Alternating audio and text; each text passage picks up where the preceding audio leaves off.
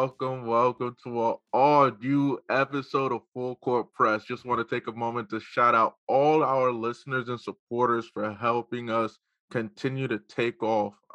The growth has been phenomenal.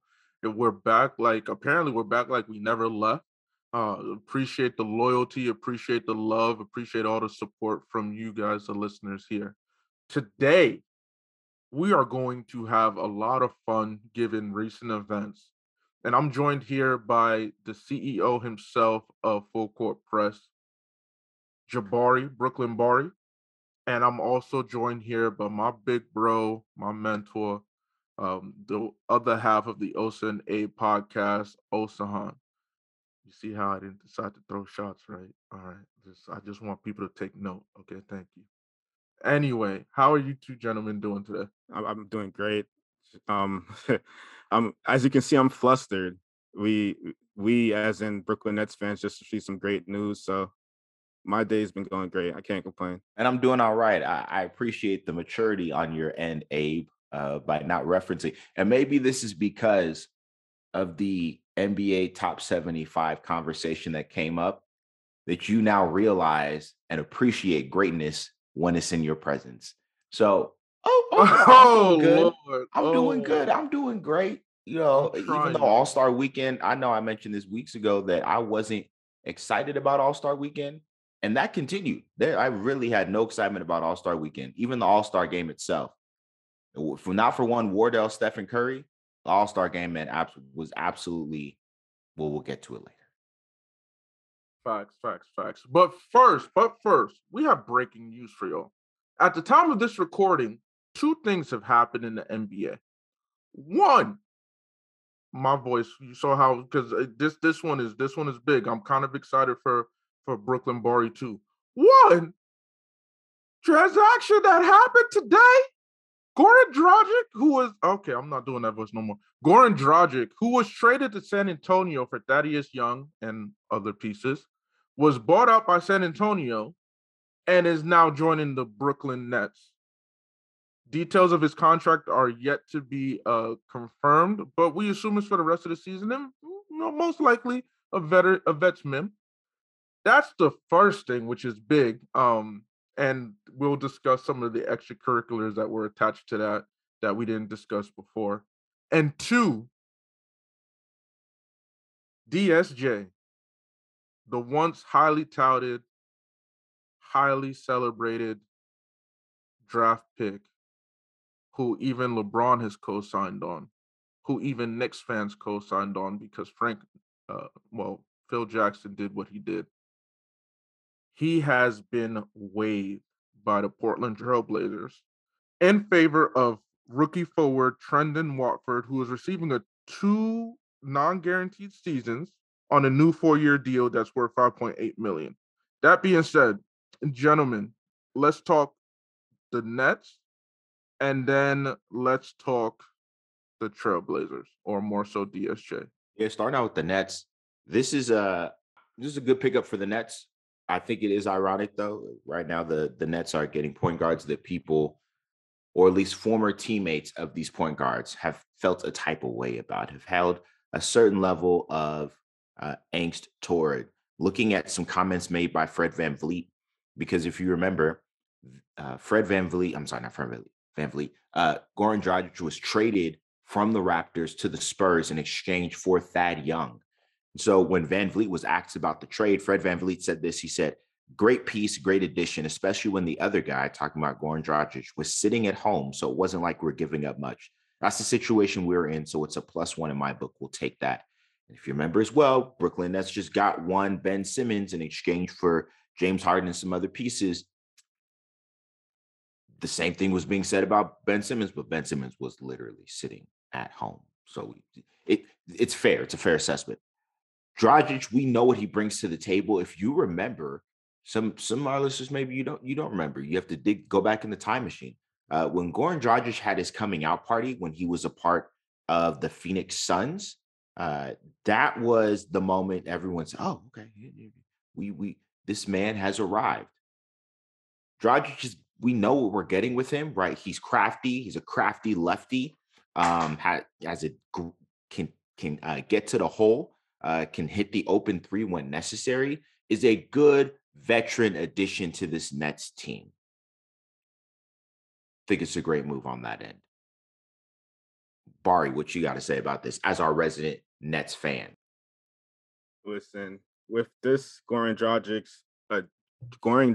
addition, it plugs a hole in in some of the circumstances that we have to deal with right now as Nets fans, or even the other players, because as we know, still the mandate has not been lifted in New York, and Kyrie cannot play home games. Unfortunately, though, most of our games remaining are home games, so Kyrie's extremely limited to when he can play, and then when he does have an opportunity to play, the schedule has it so it might be one game in a week or 2 games in 2 weeks.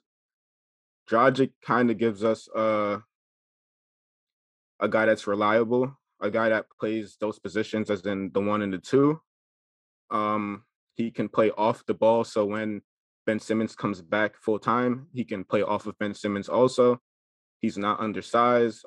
He's not exactly huge or anything like that, but he's 6'3" and uses his size well. He's always been a person that drives pretty well for a guard, and it's probably going to be understated, but he played like 180 games with Steve Nash in the beginning of his career in Phoenix. Towards the later part of Nash's career, being Nash's actual backup. So I think, well, I actually know Nash was pivotal in getting Dragic. He was the lead recruiter with everyone pretty much on vacation. Nash took it upon himself to be the person that's in Dragic's ear. And I know Dragic had a lot of suitors in this buyout, because this year the buyout market is extremely weak. Every contender that I know of that are missing 1 or 2 players, or have realized at this part in the season what they're missing, have been looking towards Dragic to see if he can plug the hole that they're missing. And I don't know, I'm just really grateful that we've been able to get a person of his experience. I don't expect too much from him. I'm not going to be over dramatic about it. He's 35 years old, but if he can show up and stay healthy, plug in what we're missing, and provide veteran experience, run the floor still, then I definitely don't have anything to complain about with that signing. And also, we cut Javon Carter. And anyone that pays attention to Nets Twitter, Nets fans, Nets fan pages, anything to do with the Nets, knows that the Brooklyn Nets fans are not a fan of Javon Carter. Like, we don't really like Javon Carter, what he's brought to this team. In very limited minutes, they will always find something to complain about when it comes to that guy. So to replace him with a veteran and Dragic is extremely important to a team that's still trying to make a playoff push and actually win something this year. It's extremely important. I want to throw a couple more things in here. It appears with this move, number one, it's a full circle move for Dragic. When Dragic got drafted in 2008, he was drafted by the Spurs, and his rights were traded to the Suns. And then once again, now he's repaired up with his former Suns teammate and mentor at the time, Steve Nash, with Javon Carter. Once again, a Phoenix Suns connection. If you paid attention to the Suns team last season and the success that they had, especially with their second unit, there was a good part of that was a Javon Carter. Why he left, a good thing over there, we don't know, but he took a steep hit and lost his value. But players do that, right? They have a great season with the squad and they feel like, well, I can flex and spread my wings. Let me go somewhere else. And you don't quite find the same success. I think also, if you look at championship teams, especially over the past decade or so, those teams are teams that have those veteran others, right? The other guys who will contribute when the stars maybe have an off game or on the bench. And I feel like Dragic is that kind of player. Like I said, we know what we're going to get from him. We know he's crafty. He's going to get to the hole. He's going to be able to hit the open three when necessary. And he has that veteran calm that he'll bring to this team. So when you look at pieces that you need to win a title, this is a great addition. Kyrie, no Kyrie. Not saying he's like a Kyrie replacement, but that gap between the games where Kyrie can't play, depending on what the vaccine mandate looks like in New York, and then also Ben Simmons trying to get back into basketball shape and shake that rust off. Goran Dragic has, I feel, enough to be able to give the Nets what they need in the interim in that stopgap, especially when they get KD back as well. Listen, Dragic, or as fans have called him in the past, the Dragon. When you look at his numbers, nothing really stands out, anything crazy. He's had some good seasons here and there as far as regular season goes, but in his few postseason runs, All-Star in 2018. Exactly. All-Star in 2018. And in the few, he's had maybe 5 runs in the postseason, 1 with Phoenix, 4 with Miami. And it's consistently averaging 16 a game, 18.6, 19 a game, 16 a game. In his last run, it was 16 a game. And for a career, his postseason averages round out to about 15 a game with 3.5 assists, 3 rebounds, decent free throw percentage, decent 3-point percentage. Not anything special, but definitely a player that shows up in the playoffs, shows up for bigger games. And I don't know, I'd definitely rather have him on my team than have to play him in a 7-game series. I'll tell you that. And also in terms of like veteran, like I feel like European players, by the time they come over, they're already veterans because they've been playing in the Euro League or playing in their national domestic league for 2, 3, 4, 5 years since they were teenagers. So by the time Dragic got drafted in 2008, he'd already been playing for 4 or 5 seasons back home and throughout Europe. So we say he's a 14-year vet. Really, he's closer to a 20-year veteran of basketball. So those European players, when they come over, they bring over something different. And I know the debate of late has been, well, are European players overall better than American players? I wouldn't say they're better. I do think they're more prepared and they're skillful and technically sound and fundamentally sound than American players are. Absolutely. I mean, that's a debate we have every draft year, where it's just like, okay, you got the international market and especially European market, and you're just like, oh, why this? Remember when Luka was drafted, people were like, all right, they say he's filthy, he's all this, that, and the other, but he has to show himself in the league. Like the league is different beast. And they are to an extent, but then Luka did what he did, and now people are like, "Oh, okay, all right, this guy Luka is for real." So I totally get that. Yeah, I love this move for Brooklyn. Always been a fan of Goran Dragic, even before the Derek White move happened. When I found out about the Dragic trade before I found out about the Derek White trade, and also the fact that it was very rumored that the Spurs would buy him out. I was thinking, yo, Celtics, that's our playmaker right there. That could be our one. Let's go for it. Especially if we can move Schroeder for whatever.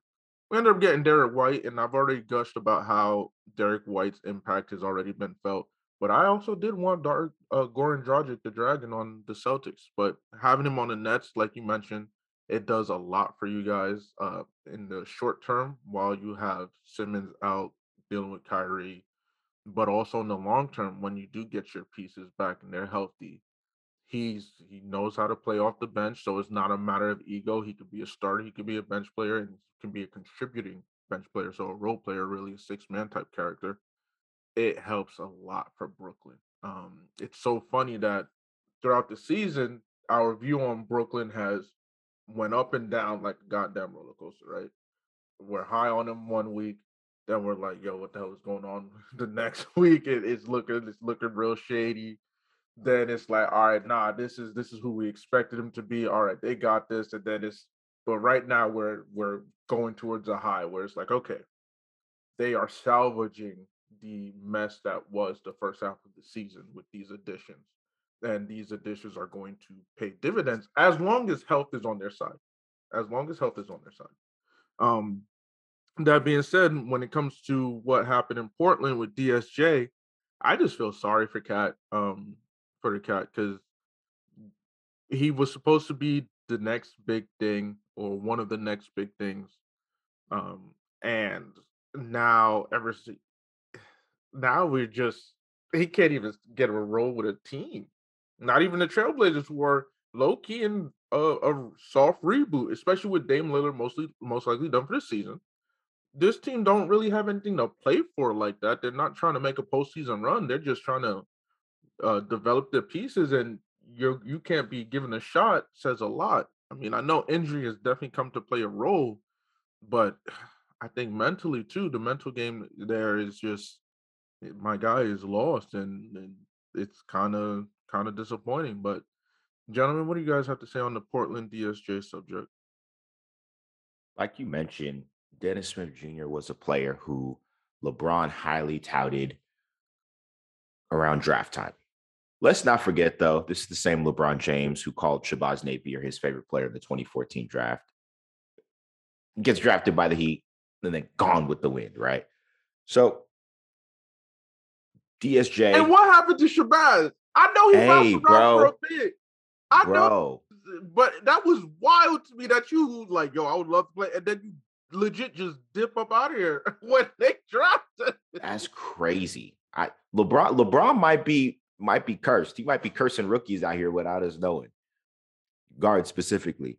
So if y'all don't remember, the Knicks passed on Dennis Smith Jr. and in that draft class, and instead drafted Frank Ntilikina, who is now ironically no longer with the Knicks. Isn't he with the Mavs? So so this is what LeBron had to say about that whole situation, especially LeBron was still with Cleveland at this time. It was 2018. Cleveland has just beat the Mavs in a game. Here's what LeBron has to say. The Knicks passed on a really good one, and Dallas got the diamond in the rough. He should be a Knick. That's going to make some headlines, but he should be a Knick. Dallas is definitely, I know they're excited that he didn't go there. Yikes. Listen, Dennis Smith Jr., and in that game, to be fair, Dennis Smith Jr. had a great game. But the Mavs end up drafting a player. I don't know. Maybe you guys have heard of him, Luka Doncic. I don't know. Draft that player a season later. And where's Dennis Smith Jr.? Dennis Smith Jr., highly touted coming out of North Carolina State. A lot of folks were comparing him to we're calling him like Derrick Rose 2.0, like just an athletic freak. I think he's like 6'1" and can literally jump out of the gym. Would the Knicks be different had they drafted a DSJ instead of a Frank Ntilikina? I don't really think so. One of the best abilities you have as an athlete is availability. Actually, that goes for life, period. Dennis Smith Jr. just hasn't been available to play. And I think minus like the rocket ship to the top that a Derrick Rose had, if you look at the way that injury has played a role in Derrick Rose's career and now DSJ's career, it's very similar. DSJ just hasn't bounced back.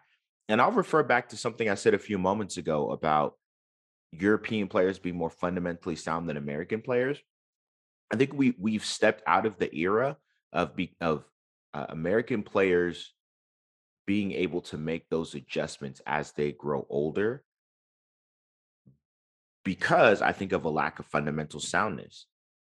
Michael Jordan, Kobe Bryant, those are two that grew up watching, and both of them made the adjustment when they realized they couldn't jump out of the gym anymore. They made that adjustment and developed that post game and that fadeaway jumper that was unstoppable.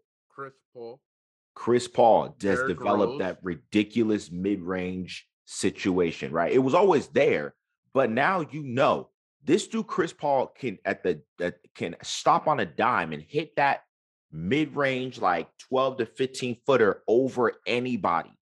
He's gonna get it. DSJ, in order to stick around in this league, is gonna have to find what that thing is. Maybe he becomes a spot-up shooter. Maybe he becomes a 3-and-D guy, but he's gonna have to figure out what that looks like for him. If not, he's either going to continue to bounce around, or he's going to end up in the G League, or he's going to end up playing in Europe. But unless he makes that adjustment, and we've seen it time and time again, right? these athletic guys just can't figure it out once their athleticism is gone. Derrick Rose, to his credit, became kind of a spot up shooter, and we saw him have a resurgence a couple seasons ago.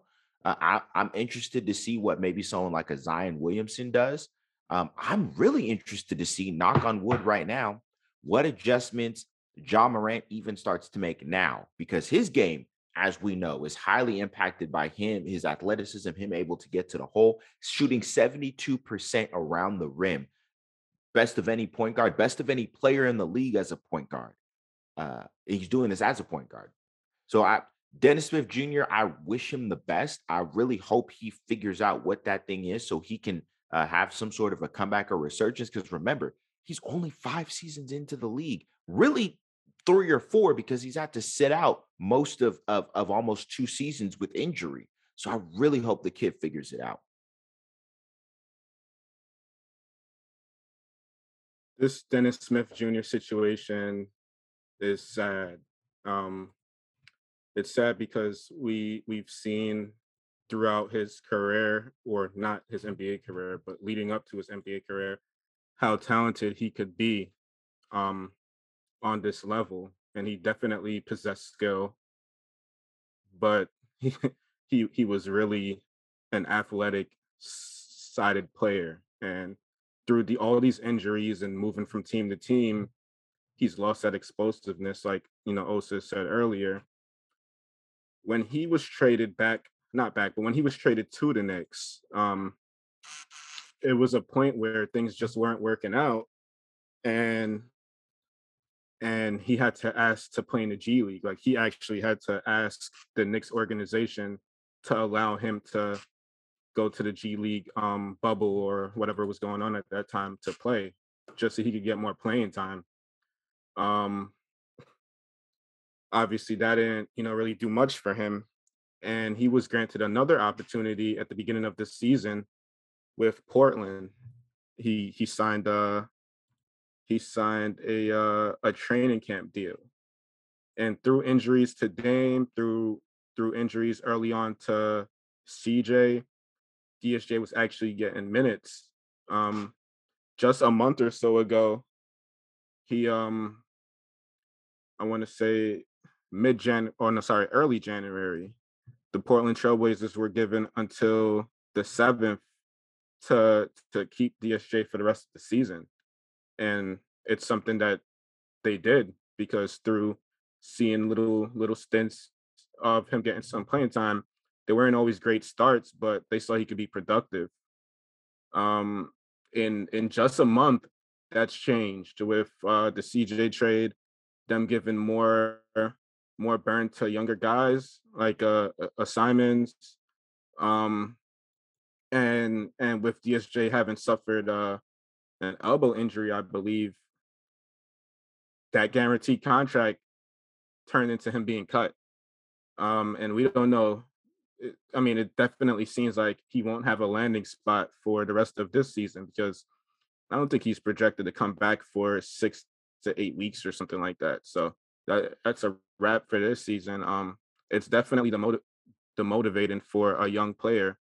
Um, a young guy in general who's looking at his peers. He's looking at some guys his age or some guys younger than him going to their first All-Star game. Um, Pretty much the NBA is in the beginning phases of the next generation, and he's not a part of that. And it doesn't seem like he will be a part of it. And it's just a rude awakening sometimes for guys that are extremely confident in their talents and what they can do, to have to come to the realization that, shit, I may have to be a role player, or I may have to accept something else or do something else with my abilities because of my injury history or whatever it may be. Just changing your approach on how you look at the game, how you look at what you can bring to a team. It's definitely a big adjustment, and mentally, everyone can't do that. Everyone doesn't come to the necessary terms they have to continue their career, and it's something, you know I guess DSJ has gotten some D Rose comparisons, but what I'm saying now, it's something that I give a lot of credit to D Rose for having, because post post the injury that he had, the serious injury in the playoffs, he definitely tried to come back and be a starter, but he had to realize at some point, okay, maybe I'm not a starter, or maybe I'm not a starter on every team. I can still do a little something though. I can still come off the bench, or I can still drop 30 or 40 on any given night, whether I'm starting or not. As long as I help my team win, I'll do whatever. And D Rose is still a NBA player because of that, because of his willingness to mentally accept that and also change his game just a little bit to where he's not putting his body at as much risk, or things like that. So while I feel sorry for DSJ, he made it into the league. He's played for a few teams. I can't feel too sorry for him because his career is not over yet. So it's just on to see what's the next step for him. Hopefully he has a strong support system to, help him get through all of this. That's very understandable. Very understandable. So, yeah, that was breaking news. We appreciate you guys for joining me in that discussion. The next topic at hand is a more serious matter. Don't worry, we will get to All-Star game. I promise you, we'll get to All-Star weekend. But this is very important to know. Recent video has come out. Well, not even recent video. If you watched the game, you saw it, between Michigan and Wisconsin, and Michigan head coach Juwan Howard of the former Michigan Fab Five can be seen putting his hands on Wisconsin assistant coach. It led to a scuffle, a lot of players joining in. Some players, especially on Michigan side, getting a little hot.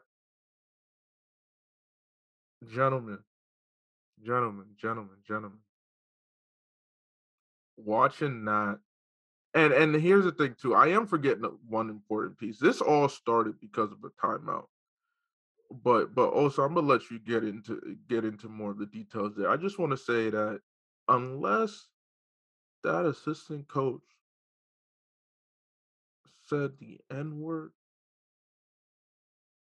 or some wild, outrageous junk, Juwan Howard, you are a goddamn fool. Actually going to defer to Jabari on this one. I want to hear what Bari's got. The CEO has to say. I just wanted to bring some context to the situation before we dived into what we saw on camera and what everyone's focusing on. Um, it definitely stems from what Abe just mentioned, the timeout that was taken shortly before that recording took place.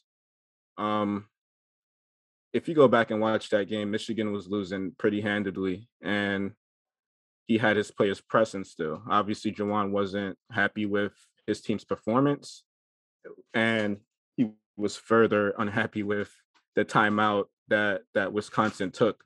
Wisconsin's head coach opted to take because his team was being pressed, and he just wanted to reorganize, especially with these players that don't get much burn in a season. These players that were out there might play just a few minutes. You know what I'm saying? But back to the confrontation. Juwan, from what he spoke, what he said on it, and he didn't say much. He kept it pretty simple in the fact that he didn't like the timeout and that touching him was uncalled for at a time where they were verbally communicating and moving past each other. He didn't like being touched, especially you can see like the line was kind of moving. It's just like passing words. He didn't like being touched and not just touched but held from continuing to move. From Greg Gard, which is Wisconsin's head coach, he also on the record said that Juwan came up to him, pulled his mask down, which we saw in the video, and started pointing at him in reference to the timeout, saying, "I'll remember that." Guard said he tried to grab Juwan to explain, I guess himself, explain why the timeout was taken. And that's when everything we witnessed, went down. That's when the extra stuff went down. Obviously, they were separated, and the assistant coach of Wisconsin was closer, still, talking or whatever, to Jawan, and Jawan reached out and ended up mushing him pretty much. At first, it did look like a close fist punch or something, but when you do play it back, he mushed him. Like he did make contact with his face, but it was a mush. And not to make any excuses or anything for him, just trying to clearly say that he didn't like actually rock him, like he didn't punch rock him or whatever it may be. My opinions on it is well, first, before my opinions, I do want to say the non-basketball media are gonna depict this in a way. You have a large black male striking a small white male. So that's going to be viewed in that way. It's going to be viewed as he punched him, he assaulted him.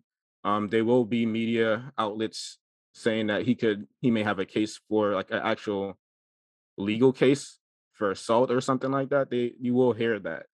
But surprisingly, no one's been really calling for Jawan to be fired, just suspended. Among reputable basketball reporters, at least. I don't think Wisconsin's head coach should have forced contact on Jawan. He was already angry. That much was visible, and he knows, obviously he has decent reasoning for the timeout, but he knows on the other end that reasoning isn't something that they're thinking about. So I don't think he should have held Jawan. I'll start with that because that was before the contact, that the extra contact.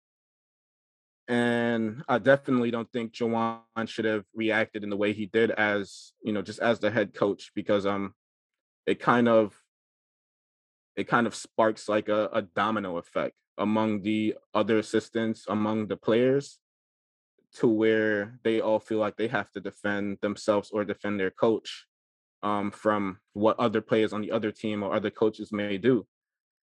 Realistically, I think Jawan should receive a suspension. I don't think this is a fireable offense. I hope I'm not controversial in saying that. But because he was physically touched first, I'm not trying to, play a childish game or say he touched me first, this or that, but he didn't punch him in his face. I don't think this should be a fireable offense. They may go as far as to suspend him for the rest of the season. Whatever length they come to, I don't really have that in mind. I do think this puts the athletic director of Michigan in a tight situation, Ward Manuel, because of how it looks. But then you have to also factor into why your coach did this and how he felt. And Jawan said he felt the need to defend himself after being touched. He did say those words, so it puts Michigan's top, it puts their athletic director in a tough position. And like I did mention how it looks to the outside media that aren't specifically like going into details to break down the film. It does look away. But I will say in Jawan's career, in his long career, going back to the Fab Five, to playing heavy minutes in the NBA, to being a role player, to being a bench warmer, he hasn't had much confrontations that we can look at. We can go back and say, okay, he has a reputation of being an angry guy or a combative guy. In the NBA, there's like one situation when he barely got playing time when he was on the Heat, and that was just checking a player before the game started. And I believe last season as a coach, he got into it with another coach, not physically or anything like that, just like a shouting match. And they were both, I think, or I know at least Jawan was suspended just, for a little bit because of that. But overall, he's been a gentle giant, in my opinion. Like everything I've seen from documentaries to 30 for 30s where he's been included in it, you don't really see much negative being said about him. I think everyone makes mistakes, and unfortunately for him, his mistake was nationally televised. But I do think he made a mistake. I don't question his leadership or his passion for wanting to coach Michigan basketball. It means a lot to him. It means a lot to people that support Michigan. It means a lot to the rest of the Fab Five that he has that job, and his students,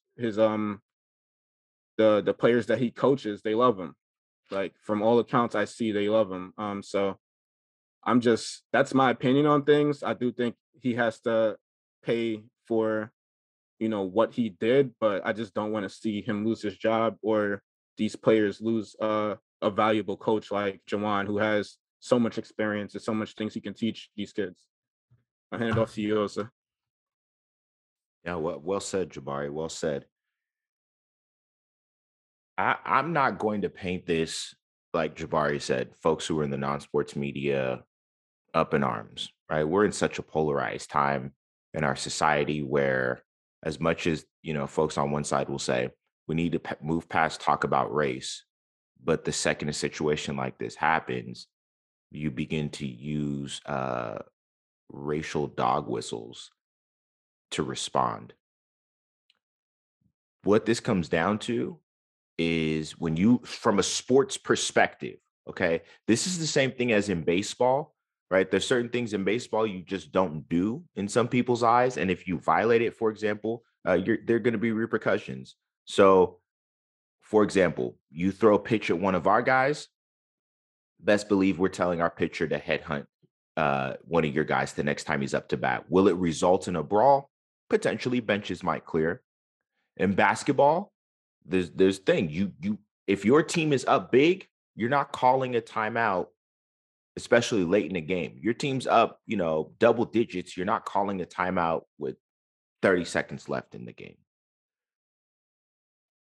That's exactly what happened in this case. Juwan Howard didn't appreciate it. However, the question must remain as well. Hey, Juwan Howard, why were you? And he was asked during the press conference, were you running a full court press? And he says, no, I wasn't running a full court press. It was just, quote unquote, high press, so to speak. Greg Gard had called a timeout to help his second stringers out so that they wouldn't get a 10-second violation. Juwan Howard didn't like it. Juwan Howard didn't like being touched, as we see in the line. The way I interpreted it, I'm not saying that this is what happened. This is the way I interpreted it. Juwan Howard already felt a type of way, was walking through the handshake line, and had every intention of ignoring Greg Gard as a show of, hey, man, I'm not rocking with you right now. Greg Gard knew Juwan Howard was going to feel a type of way about it, which is why he grabbed him and said, hey, like, what's up type of thing. Juwan Howard was already on 10. Greg Gard, it's an emotionally charged situation. Where I think Juwan Howard went wrong was after being separated by players, you go and you mush a man in the face. That's the only place I think Juwan Howard went wrong. In the bigger picture, right, Juwan Howard is a leader of men. Both of these individuals are leaders of men. And so they could have chosen a better way to handle this to set an example for both sets of players, because what ensues afterward is a brawl. Both coaches could have done a better job of handling the situation. Greg Gard could have hit Juwan Howard on the side, shot him a text, whatever. People would have read into Juwan Howard ignoring Greg Gard in the handshake line. Yeah, they would have read into it. Greg Gard could have hit Juwan Howard on the side, buried the hatchet, and it comes out later. Instead, we have a moment. And if you were watching this game live, what you would have seen was, if you were watching the CBS telecast, is you would have seen, the end of the CBS telecast, they normally have the credits running, the sponsors, and you would have seen the handshakes going on. And literally right before the camera's supposed to cut, you would have seen Juwan Howard and Greg Gard getting in each other's face and having this heated exchange and wondering, what in the world's happening? I think situations like this are best addressed, especially for, like, how we're doing this right now, a day after the event is taking place, because I can guarantee you, if we had this conversation day of, it would have gone a different way. I think calling for his firing is extreme, very extreme. Because if that's the case, who should have been fired maybe a couple years into their coaching career at Indiana University? Bobby Knight. Because Bobby Knight did way more extreme than this.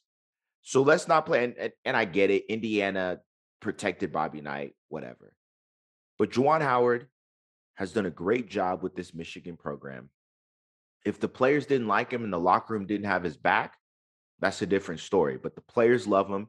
He is a And of course he has that credibility as a former player, right? Now, this isn't his first incident. He had a incident, I think it was earlier in the season, where he had to be separated because he was, walking towards an opposing coach and had some words for him. But overall, I'm gonna make a little light of the situation. It is what it is. Those Fab Five boys have an issue when it comes to timeouts. Chris Webber is somewhere thinking, hey, Doc, the timeouts ain't worth it. It's not worth it, man. Overall, though, if you're out there calling for Juwan Howard's firing, that's a bit much. I think a couple game suspension, it should suffice. The apology tour is already happening. Coach to coach, right? Athletic director to athletic director is happening. So it's already taking place. Let's not blow this out of proportion. We're so reactive in this time in our society and in our world because things can go viral so quickly, right? So we're going to be quick to look at the footage, especially because I can tell you this right now. The framing of this situation is what's made it even worse, because the framing is the first thing I saw is I was scrolling through Bleacher Report yesterday, minutes after the incident happened, not knowing the incident happened, was Juwan Howard throws punch at opposing coach. I said, oh, shoot, Juwan Howard out here throwing blows. Let me see what's going on here. And as I watched it, so the first clip I saw was of Juwan Howard initially going for the mush, and I was like, well, he didn't punch him. Let me find a video that shows the full situation. As I watched the full situation, and I also had the context that that Juwan Howard was upset about the timeout, yeah, I felt the type of way, like, okay, yeah, maybe he shouldn't have gone to that level. But first of all, he didn't punch him. So think about it. If I'm Joe Schmo watching this footage, and I've seen, and in my mind, I've read a caption that says Juwan Howard punches opposing coach, all I'm going to see is a punch. I'm not going to see an open-handed mush in the face. All I'm going to see is a punch. And all I'm going to see, like Jabari said, is a 6'9" black male punching down, in my mind, on a 5'8" white male. Defenseless white male who they're already separating them. This angry black man reached through and tried to strike this defenseless white man. Stop it, folks. Let's stop it. Okay. Two grown men had a heated moment. Two grown men, coaches, had a heated moment at the end of a game. If you understand the unspoken rules of basketball, you will know Juwan Howard had a point to be upset. I'll equate it to this. Married folks, you could understand this. You and your spouse handle conflict differently.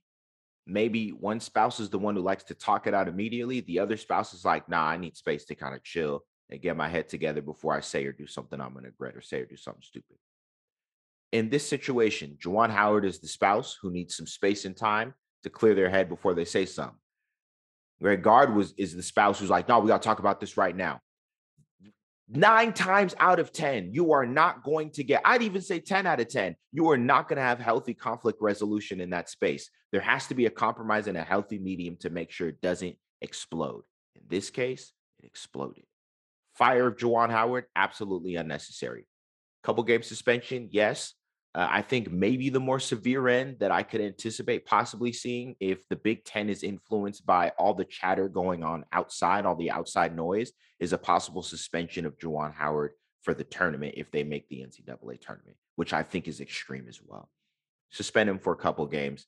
Let's move on for this. Let's not make this more than it needs to be.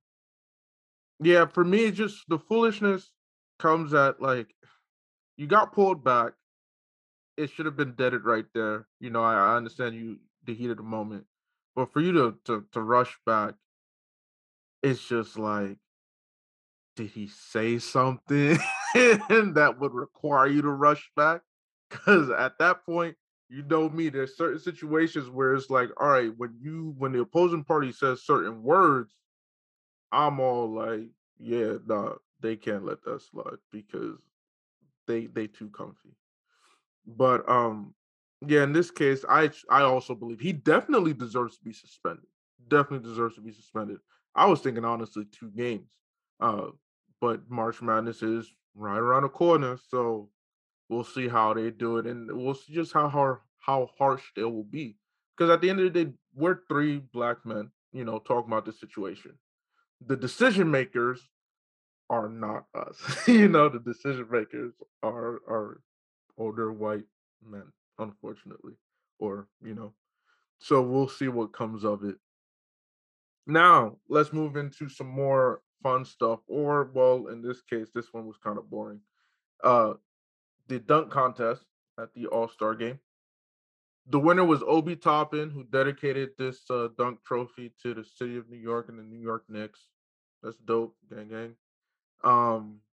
But yeah, the dunk contest was uneventful. I turned it on, watched one dunk, and then said, you know what? Yeah, I'm just gonna go play video games or some joint like that.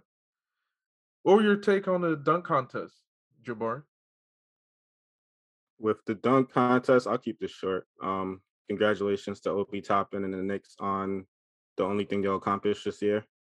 Why you gotta do them like that? Why you gotta do them like that? Well, Shots fired. Well, the Knicks. I mean, you'll see. So, the dunk contest is horrible. There's a lot of things wrong with it. I'll just go straight into what people are saying, what the fixes should be, and it's being said that people want dunkers, people want people that actually practice the craft of creating interesting dunks and doing it for a living. They want them involved in the dunk contest. Some people are calling for it to just be dumb. I actually think it should be mixed. You take players that actually are going to take this seriously, mix it in with not players, but people that are great dunkers. And just a couple years ago, was it Shaq? Somebody had a TV show where we had people doing this all night, and all of those guys were Shaq. Yeah, all of those guys were better than anything we've seen in recent history, with the exception of whenever Gordon or one of those guys, Levine or whatever, performs in the dunk contest. So it's almost never going to be hype surrounding it when you don't have the names. Like, obviously, if you have a John Morant or Bron, finally participating in one, or there's a few younger guys that just didn't participate, and the lineup was pretty underwhelming, because of that. But that doesn't mean they had to perform dunks that seem like they literally just tried for the first time yesterday and continuously miss and this and that. So I'll keep it short of the dunk contest. I think it is smart to maybe add in people that take the craft of dunking seriously, or do something as far as filtering who you have participate, because it just seems like you can put your name in a hat and they'll just say, okay, well, we don't really have much people this year, so by default, you can be in this dunk contest. It was easily probably one of, if not the least entertaining. Yeah, I think it was the least entertaining thing this weekend. I had more fun watching the skills challenge. So yeah, I'll leave it at that. Yikes. Dunk contest participants this year. Oh, what a grand list it was. Obi Toppin, Jalen Green, Cole Anthony, and Juan Toscano Anderson. Here's the thing about the dunk contest. The dunk contest and the three-point contest are very similar in this respect. There are guys who are great in-game dunkers. There are guys who are great just exhibition dunkers. And then there are guys who can actually do both, who are a rare breed who can do both. In the three-point contest, you have guys who are great in-game shooters and guys who are great just spot-up shooters, and then guys who can do both. This three-point contest is, as I look at that, not three-point, this dunk contest, as I look at that lineup, Obi Toppin maybe is the only one who I think can do both. All the others are really decent in-game dunkers.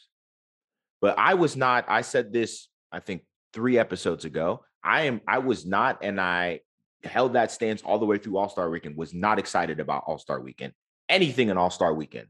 This might be the most unenthusiastic I've ever been about an All-Star Weekend.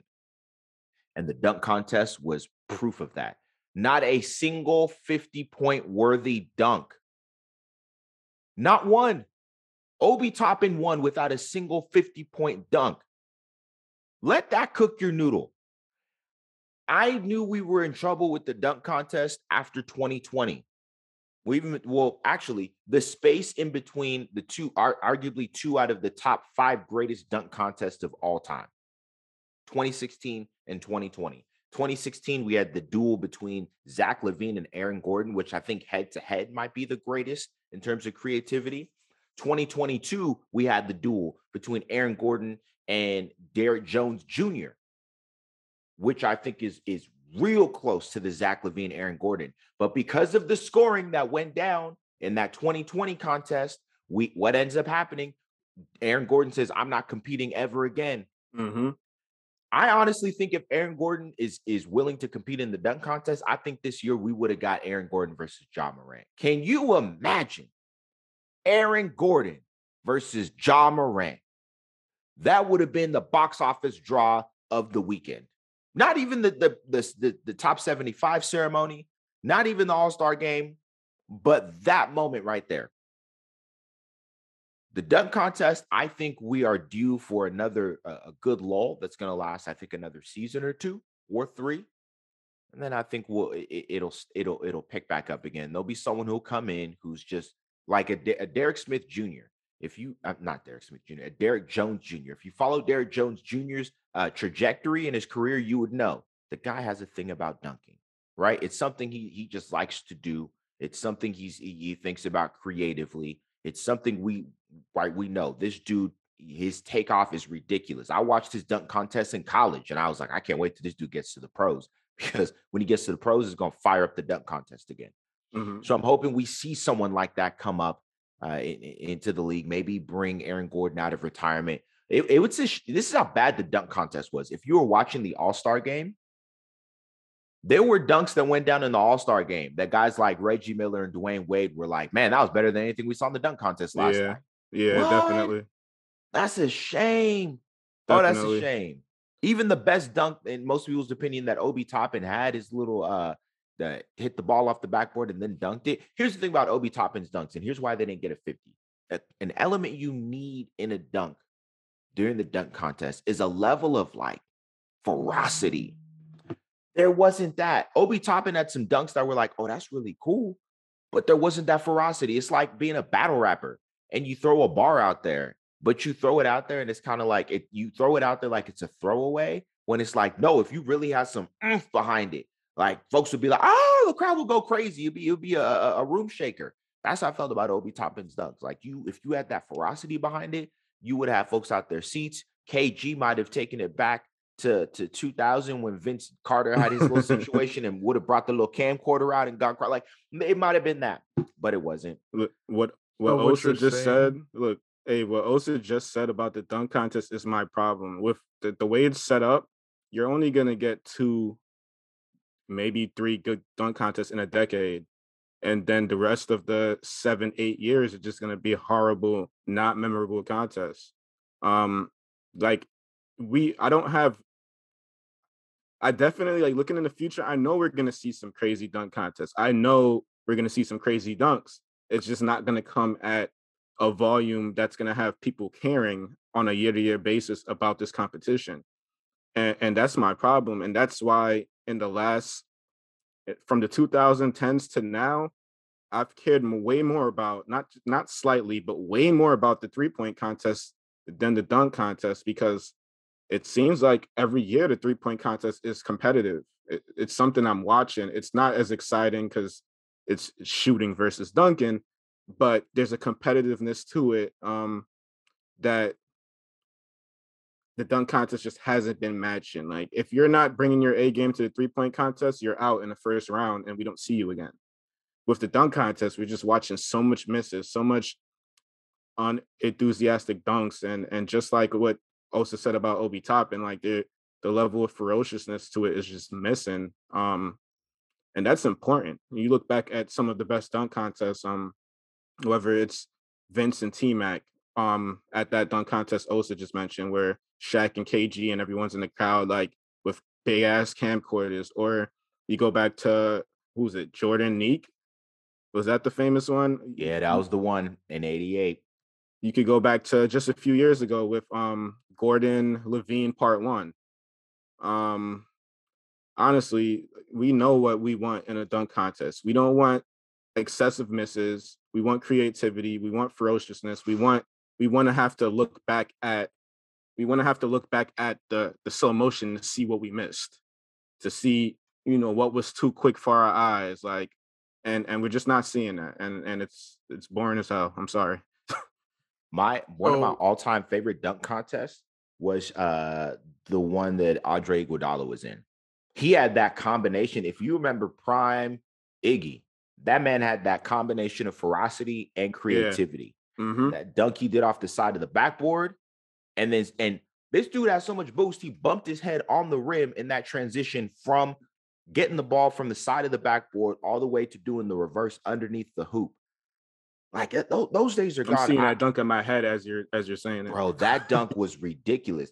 Honestly, though, man, when I think about it, the man who might have ruined the dunk contest, and I hate to beat up on this guy, is Nate Robinson. I knew that was coming. yeah, Nate I Robinson. was gonna be like, well, we haven't mentioned that one. Yeah, and, I mean, okay, think about it. He won the contest in 06, 09, and 2010. So he won back-to-back dunk titles.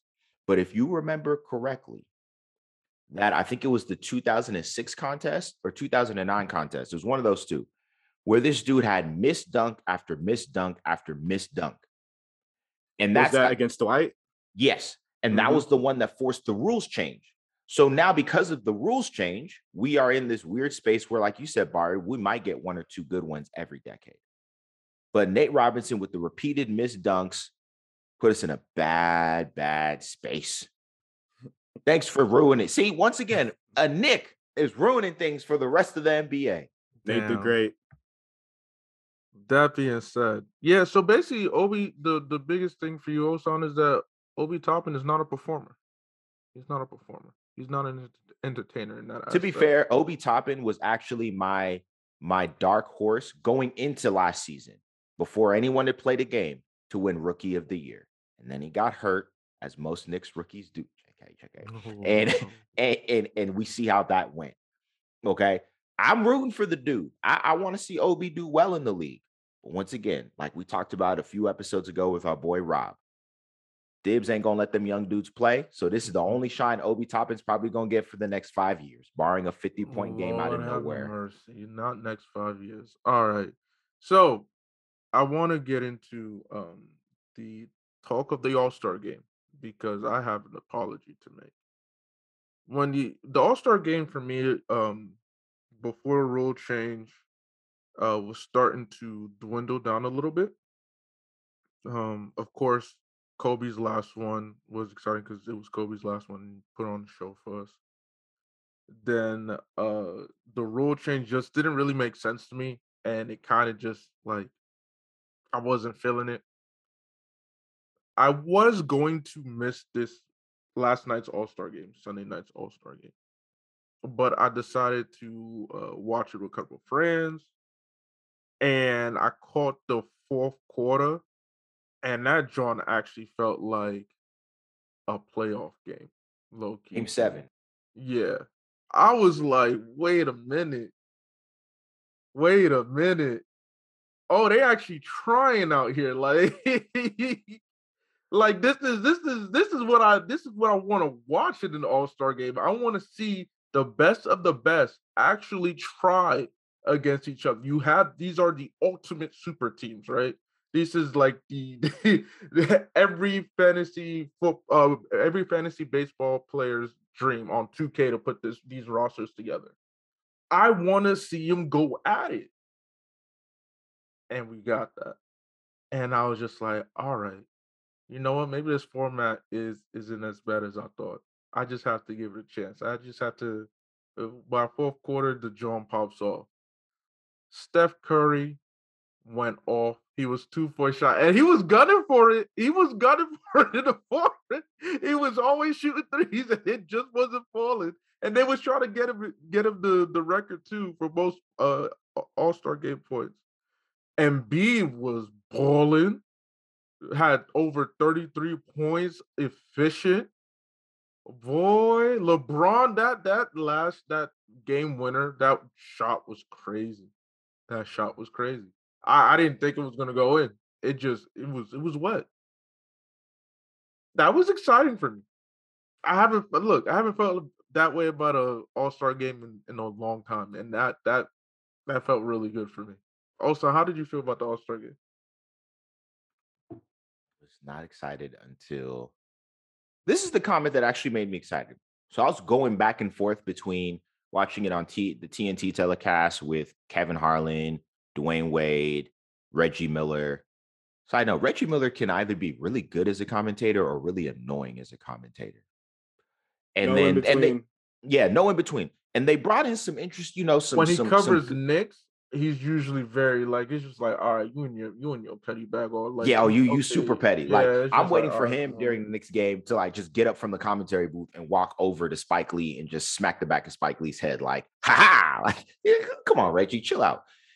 They had some interesting, former players that they brought in for moments during. I remember there was a great moment with Allen Iverson in there, especially as they were talking about the conversation that Dwayne Wade and Allen Iverson had when they were hanging out with Jason Tatum the night before. I know Abe, you probably loved that as a Celtics fan to hear them, AI give his roses and talk about all that. They had Dirk on there. And then there's on the other side, there was the TBS simulcast with the Inside the NBA crew, who you already know was jokes all night.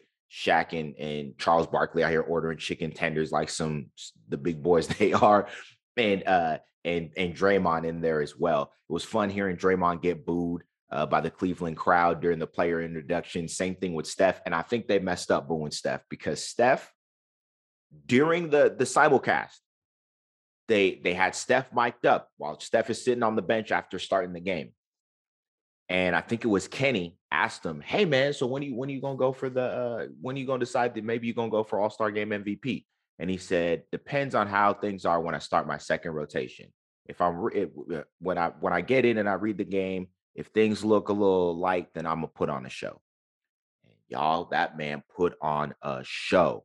8 threes in the first half. 24 points, 8 threes. You do the math. All his points were off of threes. And it was cute because I feel like maybe Steph wasn't intentional about this, but maybe Steph was about also humbling Trae Young. Trae Young and his dad have been popping off a little too much lately. As if, and I get it, like Trick or Trae, Ice Trae, all of that, right? But Trae, know your role. Steph is still in the league. You ain't that dude just yet. You are not the reason that the Eastern Conference, to tell your dad, maybe he needs to delete that tweet. You're not the reason that the Eastern Conference folks was going out making trades and making moves. You're not that scary. Okay. You had one good series against the New York Knicks, and all of a sudden you think you're Steph Curry and Reggie Miller all rolled into one. That ain't it yet. That ain't it, kid. So it was funny. Like I remember the first three that Steph hit in the game was almost at the logo. Trae comes down, hits a three from a similar spot. And folks are like, oh, it's going to be a back and forth between these two. Trae was cold the rest of the game. And I don't mean like ice cold, like I'm that dude. No, cold is in like couldn't hit a bucket. This dude, Steph Curry, ended up hitting 16 threes for the game. 16. This man hit 8 in the first half, and I think he almost hit 8 in the third quarter by himself. He single-handedly brought Team LeBron back to even be in contention in this game. I was really hoping he was going to put up at least 60 points, hit 23s, 60 points on 23s. That's what I wanted to see. He was the sole reason why the All-Star game was enjoyable. Like Abe said, that game-winning bucket that LeBron hit, I thought for sure he was about to brick that joint. This man had Embiid in his face as well. And go ahead and put that in the that was them Cleveland rims. Like that was like muscle memory or something. That's exactly what that was. From the wing too. Like it wasn't his usual spot that he likes to take that fade away from, but that was pure muscle memory. That was his body still feeling like it's Quicken Loans again, like he's still back at the Q, even though it's now the Rocket Mortgage Fieldhouse. That's what that was. Overall, this All-Star, I appreciate the format. Giving money to charity, to the charities of each team's choosing, depending on who wins what quarter. And if they tie at the end of a quarter, then the money gets split to charities. Is great because you see the kids who are parts of these charities in the stands going nuts because they know, for example, with LeBron's I Promise scholarship for Kent State, like kids are getting their education funded and getting an opportunity they never would have got. I love the tribute to Kobe in the fourth quarter and guys duking it out, but something else has got to happen. You can see with All-Star Weekend that the league is trying to make some tweaks to make it more interesting, but something else has got to happen. And maybe this is just the result of like the COVID lull that we've had over the past 3 years. Maybe there's just still a dark cloud hanging over the league from Kobe's passing. But the league needs to do something to make All-Star Weekend inviting again and entertaining again. I don't even want to purchase an All-Star jersey this year. No one was putting out all-star kicks that I even wanted to wear this year. That, you know, guys like me and Abe with big feet would be looking at and saying, well, we could rock those. No, they need to do something to make the All-Star Weekend a draw again. Absolute facts. And I just sent a picture to a group chat that I saw on Twitter. Yeah, I just saw that. That John is ridiculous, yo. That John is ridiculous. That's so early in that is wild to me. And for those who are wondering, first of all, follow us on Twitter at Osa_8 podcast, at Prince_ALAWAL, at Brooklyn Bari. Is there an underscore? Yeah, _Bari. Okay. The Brooklyn doesn't have a L in it or something like that. I gotta. All right, he just made it difficult. Just look at the description. Check the description. Yeah. But it's Steph hitting a three and already heading towards the other end, but the ball is still nowhere near the hoop. Like, it's still traveling, and it's like my man already ready to go play defense. This is crazy. It's otherworldly. You know, all those people who hate Steph, I see why y'all hate him. I would hate him too, honestly. If I were y'all, I would hate him too. Because this is not human. That's crazy. Yo, mind you, this man, I'm sure I think at least half of his threes that I saw him hit were from the logo or deeper. Like, and it wasn't just from the logo or deeper. This dude's taking threes and turning around and walking away. And it just like, oh, it's going in. It has to be going in. Like, this dude hit a corner three. I think it was in the middle of the third quarter. I think it was his 14th or 15th three. 14th, that's what it was. This dude from the corner shoots it up, turns around, and looks at someone in the front row and asks them, did that go in? Oh, it went in. Okay, bet. And goes up court. Like, what? Oh, man. So, no, the way he had the legends and the vets going crazy was the same way the legends and vets were going crazy when Vince Carter had his performance in the dunk contest. It was on that level. And can you be surprised from that reaction was garnered for a dunk contest? This is for a 3-point shooter. Like, wow. But the crazy thing is how often does he do that and it doesn't go in? Because we would have had memes about it already, to be honest. I don't see any memes about, like, I feel like, because there are times where he shoots it and you can tell from his body language, he knows before it hits the rim that he knows it's not going in. But for him to be this so confident, and he does this multiple times, and I've never seen him do this and miss. So this, you know what? All right. Anyway, look, All-Star Weekend was overall for me, All-Star Weekend was meh. You know, the most exciting thing was the fourth quarter of the All-Star game. But overall it was a meh weekend to me. With the All-Star game, I enjoyed it. I thought it had the right amount of competitiveness, not enough defense for anyone to get injured or for the game to be boring. But when defense was needed, we definitely saw it somewhat played, like, you know, especially from Jared Allen down the stretch on Embiid. You know, when they are trying to win the game, it seems like these players are understanding, you know, when to trigger that defensive switch. So I definitely like the intensity of the All-Star game. I love the 75 that we'll get into. I love that part of the Sunday. With All-Star Weekend, I can't say I was hyped about All-Star Weekend. I haven't been hyped about All-Star Weekend in a while, but I can't say, looking back at it as a whole, nothing really disappointed me except for the dunk contest and that little game that Steph Curry and his wife played with 2 Chainz and his wife. That was so annoying. The Cornhole? host, Yeah, that host, she annoys me too. I'm sorry, I don't mean to like pick on anyone. She kind of was around for the entire weekend. And I just, yeah, I didn't like that game. I didn't like the host. It was annoying, it was unnecessary. But the Rise and Star Challenge, since we're not going to talk too much about that, the team aspect of it, like Team Cavs, Team Rookie, Team Antetokounmpo, that was cool. It wasn't, it seemed fun. It seemed fun, and the players that competed in it definitely looked like they enjoyed it or had fun. Um, so as a whole, I can't say All Star Weekend was a disappointment, but the slam dunk contest really holds it back because there's a lot of people that view that as like the MVP event of the weekend, or if not that, then right next to the All-Star game for being the MVP event. So they still have a lot of work to do in that respect. Right before I finish though, I'll say, because you guys pretty much covered everything I would have said about Steph. Like he's amazing. That performance that was amazing. The shooting performance was amazing. A lot of people probably expected All-Star MVP before that game occurred it to go to the kid from Akron, LeBron James, but it went to a kid from Akron. It went to a kid from Akron. Just That not part. just not Bars. LeBron James, but Steph Curry is a local Akron born, same hospital as LeBron.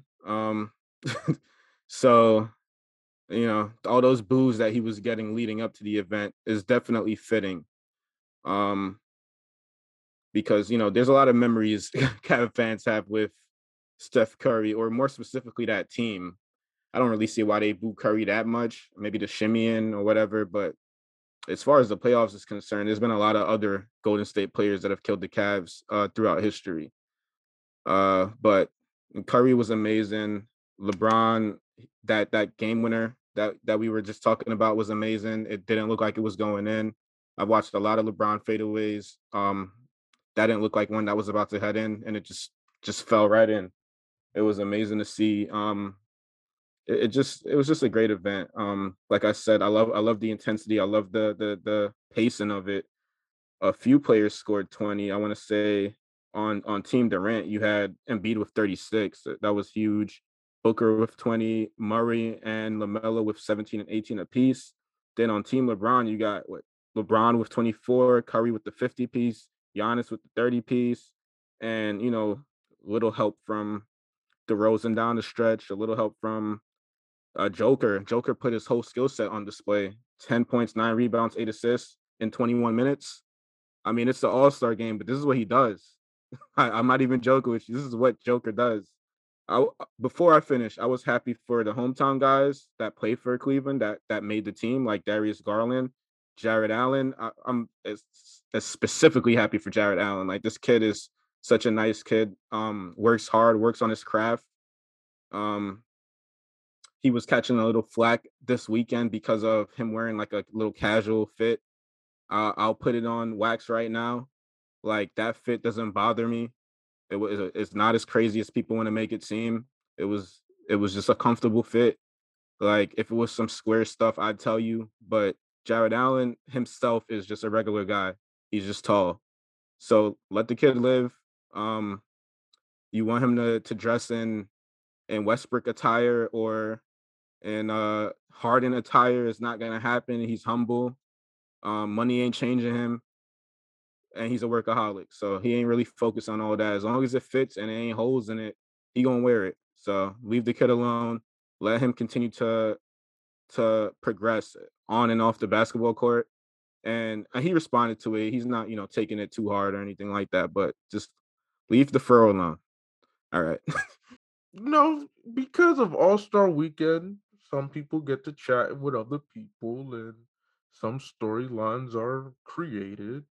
And one recent storyline that is currently floating on Twitter, and you guys know how I feel about this player, is Cat to Boston might could be a thing. He was seen chopping it up with KG, Mikhail, Pierce, Tatum, Parrish. People were like, oh, all right. Even though like people forget that KG also and Mikhail have the many connections as well. Like there's a more than one reason why Cat would be talking to them. KG was sort of a mentor to Cat while he was serving on the staff there. Mikhail obviously was a former coach of Cat, um, or at least worked with Cat. Look, I'm not the biggest fan of Cat, but he is offensively talented, and if we were to have him, I still don't like Tristan Thompson. I had to accept he was on my team. This isn't as bad. Um, if it happens, it happens. Look, if you want to go to Boston, Cat, I guarantee you will have that'd be a nasty big three, especially since you got Robert Williams. You got Time Lord who can help pick up your slack defensively. So, or you have Tatum who can help pick up your slack defensively too. So it works, right? But yeah, that's still one rumor I want to talk about because it pertains to the Celtics, and we always have to include some Celtics talk in here. Listen, what did our guest Travis Demers say? Or Demers Beat say? LA. No.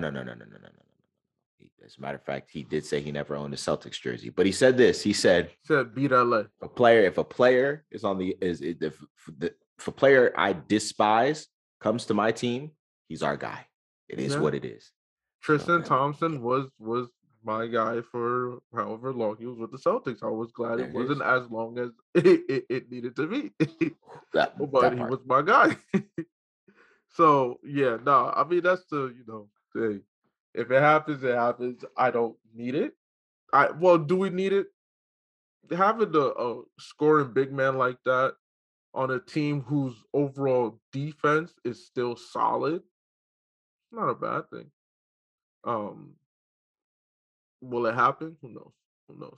I mean, as long as we don't give up Time Lord, because you don't want to give up Time Lord. Time Lord is something special. Don't do that. I would hurt. I would hurt if Time Lord ever gets traded away. But Barry, what about you? Any rumors or going on All-Star weekend you want to speak on? As of 10 seconds ago, I just read that Goran Dragic's favorite player growing up was our very own Drazen Petrovic. Rest in peace to Drazen. So that's the news I want to speak on. Too soon. Definitely gone too soon, and definitely was an amazing player. Every great of that era, of that, that played in that time, has nothing but positive things to say about that guy on the basketball court. So definitely gone too soon. Shout out Drazen and Drazen's family. Shout out Goran Dragic, who, like I said, grew up a huge fan. That's his favorite player, it seems, of all time. And it's also the reason why he wears number 3 as much as he can. Is also another fun fact. Let's see. More news, more rumors.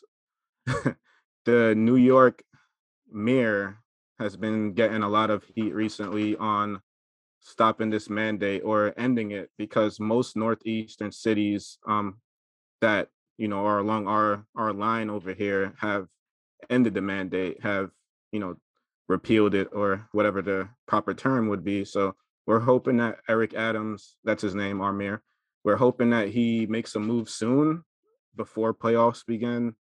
And this isn't just about Kyrie Irving.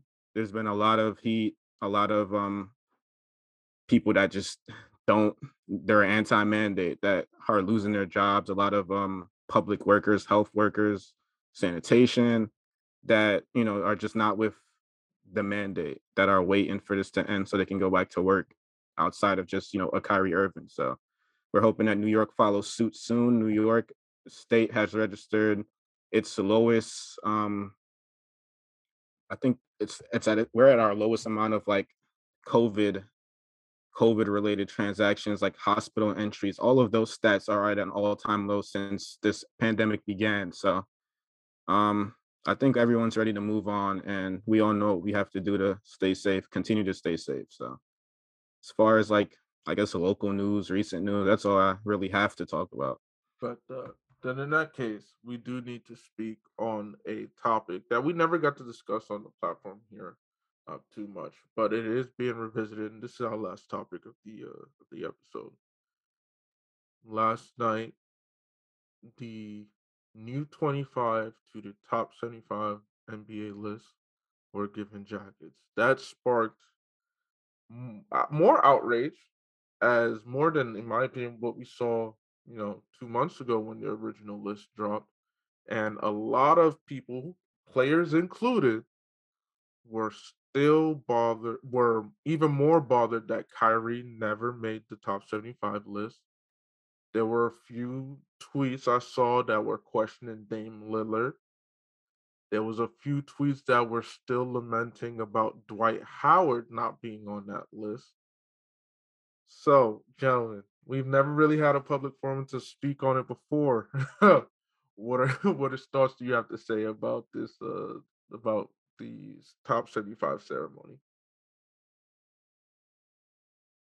I thought the ceremony itself was amazing for celebrating players, especially the guys that that showed up, the older guys. It was amazing to give them their flowers once again.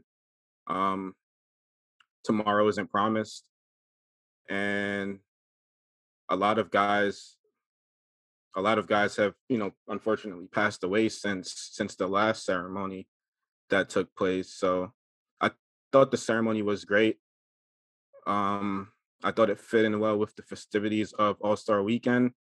As far as the snubs go, originally Kyrie didn't really get too much talks about like if he was a snub or not, and I think that may have been due to the fact that he wasn't playing around that time. People didn't really want to talk about him because they didn't have like a Kyrie to look at. I'll start off with the snub that I feel the strongest about, which is Dwight Howard. Dwight Howard has had an amazing basketball career. I'm not the biggest Dwight Howard fan. I don't even think he'd be among my favorite big men, but what he's done on the basketball court's undeniable. A friend of the pod, Jason Maples, stated, for 7, 8, maybe even 9 years, this is the best defensive player in the league, and a guy that was doing that while giving you anywhere from 16 to 20 a game. I remember back in the day, people always criticized Dwight on his lack of a post game, lack of go-to moves, but those points were coming and efficiently too. At that point in time, the only knock that you had was, aside from the moves and stuff like that, was free throw shooting. I think Dwight should have been on the list, regardless of who they had to not put on and put Dwight on. But if I have to key in on that, then I'm sorry, but Anthony Davis shouldn't have been selected over Dwight Howard. If I'm looking at their resumes, it's one thing to look at, okay, Anthony Davis is more talented, has a higher ceiling. It's one thing to look at that, but Dwight Howard did what he did. It's on paper. It's been done. It's finished. That Magic career is on wax, and he hasn't been what I'd call a bum for any team after his Magic career. Outside of when he was injured, for any team after his Magic career, except for maybe like now. And even in his situation with the Lakers now, there's like iffy rotations. There's 1 minute we need you as the main backup. 1 minute, early in the season, he's getting a DNP because they want to see what DJ can do. So it's a lot of just experimenting going on as far as Dwight now. But we can't look at him now and base things off of just that. So I definitely think Dwight was more deserving of the nod for the next 25 players in over AD. And like I said, at the time, Kyrie wasn't getting that much traction as getting a nod over a Damian Lillard. When you look at things, Damian has more first team selections, or I guess team selections in general. Um, he's probably been injured less. I'm pretty sure he's been more available as a player, more durable, and he's been a franchise player. So I think that just weighs in heavier. But Kyrie Irving's your favorite Hooper. Like, people watch this guy, Hoopers watch this guy. It's certain things you're gonna have to, like, okay, I need some stats to back this. And there's certain times where you're gonna have to just watch. You're just gonna have to let your eyes do the talking. And Kyrie Irving, like, I guess I'm starting to more not understand how he's not on this list too, because it's not like the stats don't add up. It's not like he didn't just come off of a 50, 40, 90 season last season. Kyrie Irving is like the craft of basketball is something he takes seriously. I think it's odd to have someone that you can say they're top 5 at something and just lead them like I think Kyrie Irving is has the best handles, the best crossover package of anyone I've seen play this game. And for a guard, you got to listen to what I'm saying here specifically, but for a guard, I haven't seen more efficient layups than what Kyrie Irving does. His finishing at the rim, his basketball IQ, if there's 100, it's 100 out of 100. He knows what to do. Like, even defensively, he's been touted as a defensive liability earlier in his career. I think, he was just taking plays off or something, because this kid tries on defense, and when he does, he looks like he really knows what he's supposed to do. He looks like he knows what side of players to be on, where to force them. He really pays attention to this craft. So my 2 snubs are going to be mainly Dwight Howard, and for my backup snub is going to be Kyrie Irving. And if I had to pick someone to take him over, it'd be they're taking AD and Dame off those lists and put in Dwight Howard and Kyrie on. Other than that, though, great celebration, great list. It's hard to deny most of the people that were selected. You have like greats like CP and LeBron and Melo, and these guys like shouldn't be denied for the greatness that they put on for years and years on end. And in some cases, like to this day. So like, in CP's case and in LeBron's case, to this day, like how they've translated their games into old age, teaching these young players. Always great to celebrate these guys. For some context, the 75 anniversary team released the 75 greatest players, what they've been coined, is, like Jabari mentioned, an extension or continuance of a tradition that was started 25 years ago when the NBA did its 50 greatest players. And I remember when that list was dropped, I remember watching the ceremony like All-Star Weekend and not really grasping what it was. I think I was 8 years old at the time. Now I just put my age out there. Well, there we go. But this one has a little more meaning because it's those 50 players plus an additional 20. It was supposed to be 25, but it ended up being 26 because there was a tie in the voting.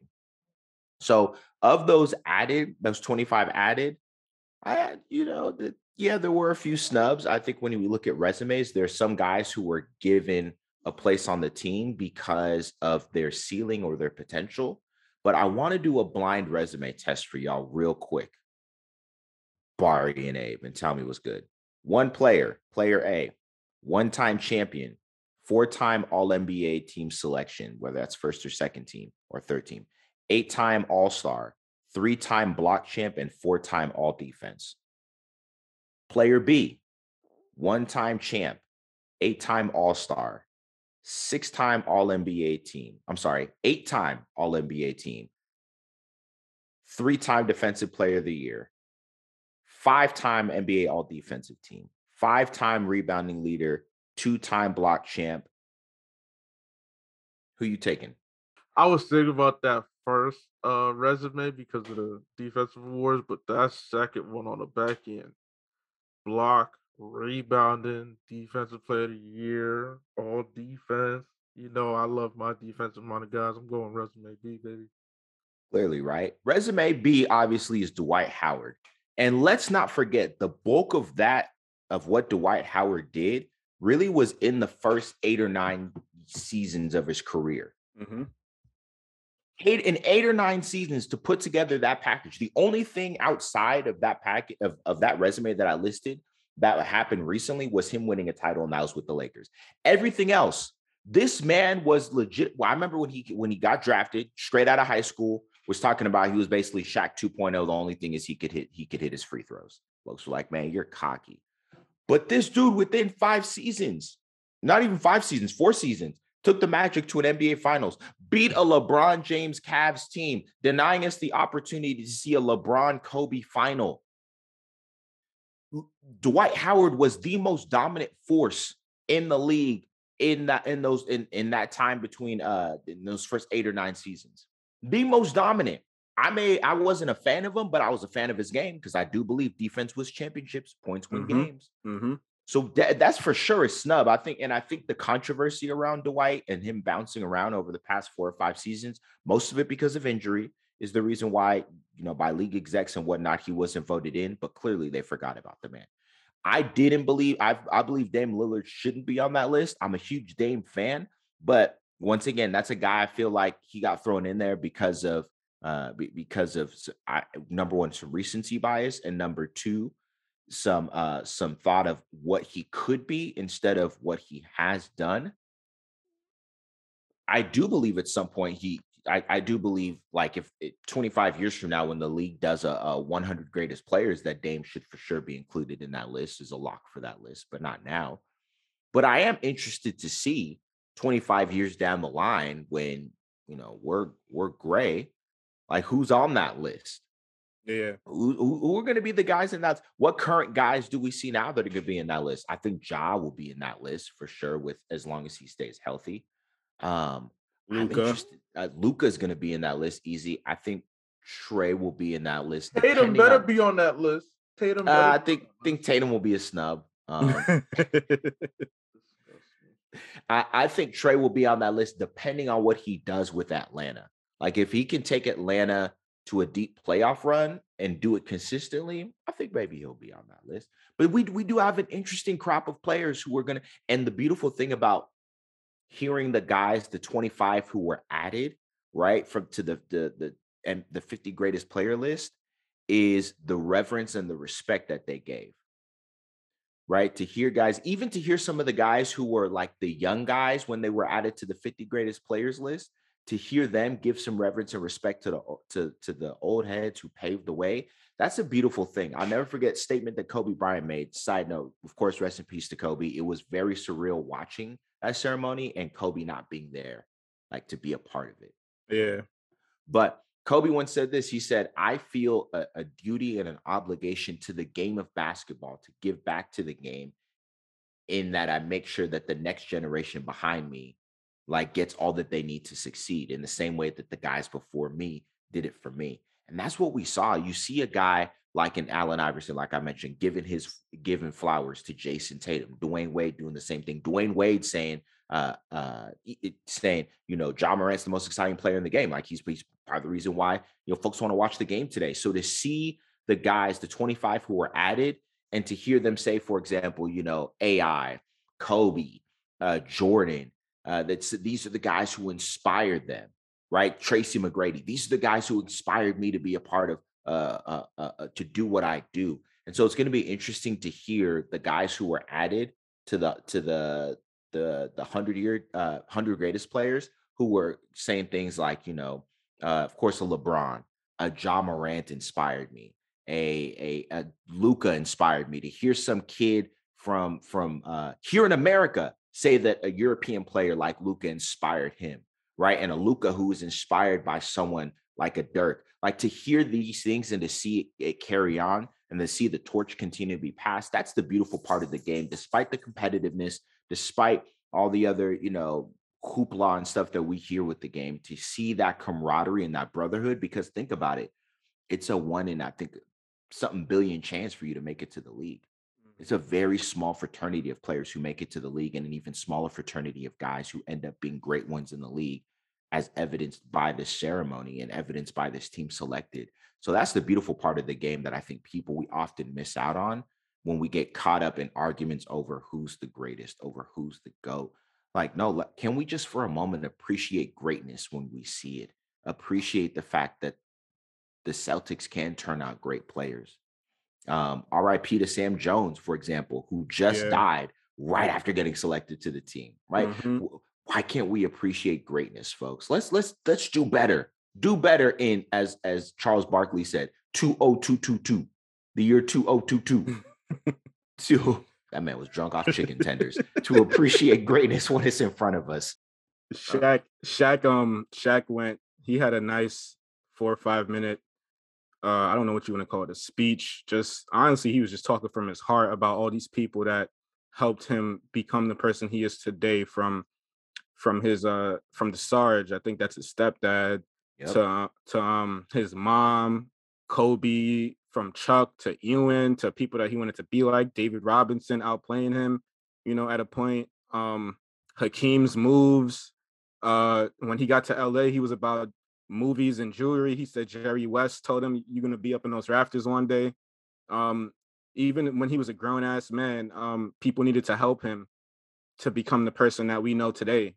So, it's and just to appreciate greatness, like Osahan was saying, we spoke on two snubs, or I spoke on two snubs, but Pau Gasol is a great player. He's not on this list. Vince Carter has 25K points, 4,500 assists, 800 blocks, 500 3-pointers on a short list of MJ and LeBron. That's the only three players that have done that. He's not on the list. Mutombo's on the list. Tony Parker, what's that, like a four-time, 5-time champion?